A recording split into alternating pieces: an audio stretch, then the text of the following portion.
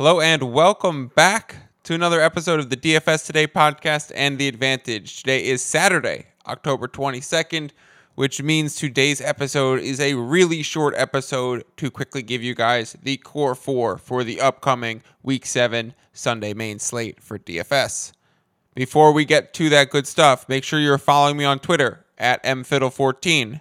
Make sure you rate, review, and subscribe to the show, and make sure you could join the Sports Ethos Wager Pass and Discord channel to get access to all of my bets and all of that information.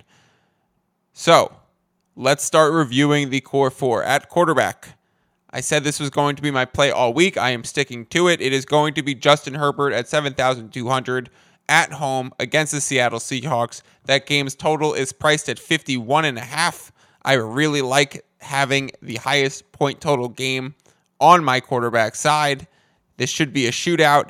Herbert is obviously a large volume quarterback. We have thoughts of Keenan Allen potentially coming back, and we know that the Seattle defense in the secondary particularly has the ability to get torched. So love playing Herbert. I do think he is going to be the most owned quarterback on the slate, but I am going to play directly into it for cash games.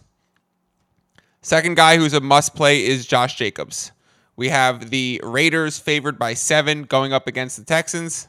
We have them at home coming off a bye.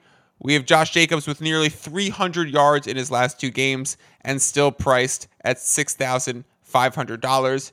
If the Raiders continue to go run heavy like they have, their line is playing fantastic. Again, they're going against a terrible Texans team in sort of a must-win situation where they're already favored by a touchdown. Let's assume the Raiders come out strong, they come out hot, they take a lead, and they get Jacobs another 20 opportunities on the ground and through the air. We know he could also catch the ball a little bit too.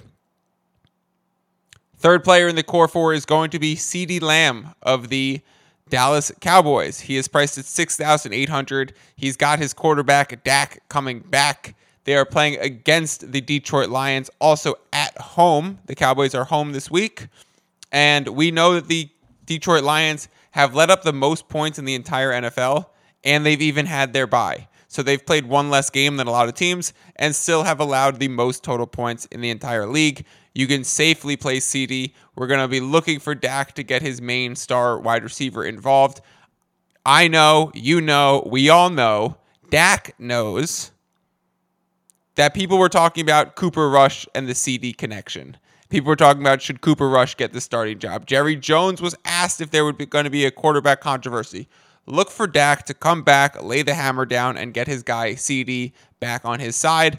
I think CD is a must play. He's going to also be a bit chalky because of the matchup, because of the price tag. However, I do think we have to play into it. I easily see like 10 receptions, 100 yards, potential touchdown, blow up game for CD Lamb.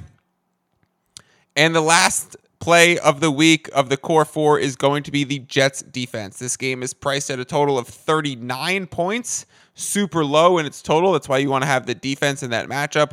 We also have official word that Russell Wilson is out this week. So Brett Rypien against the Jets.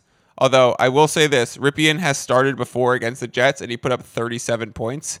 So a little bit buyer beware, but this Jets defense is different than what Rypien has previously faced.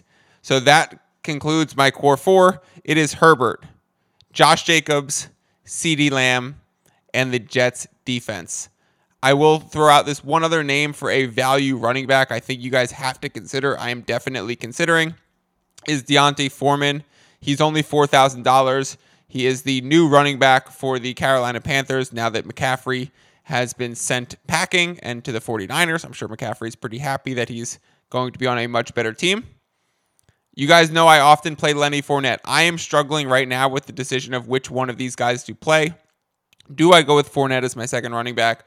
Do I go with Foreman as my cheap flex? I'm torn right now. That's why I give you guys the core four. I need more time to decide. But I will let you guys know having 2 running backs in the exact same game, that's why I mentioned those 2 guys, is not ideal. But I love Fournette and I really like D'Onta Foreman this week. So considering those and my core, again, Herbert, Josh Jacobs, CeeDee Lamb, Jets defense. Now, I quickly want to just review the betting card, the final bets that I've placed going into this week. They include Chiefs 49ers under 47.5, Commanders Packers under 42.5. Texans Raiders under 44. Falcons Bengals over 45. Seahawks Chargers under 52.5. Raiders -7.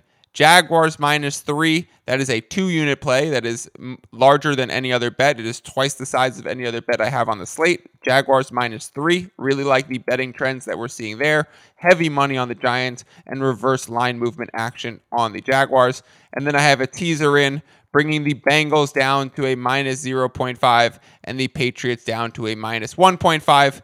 And I want to shout out, I'm already on some Week 8 bets.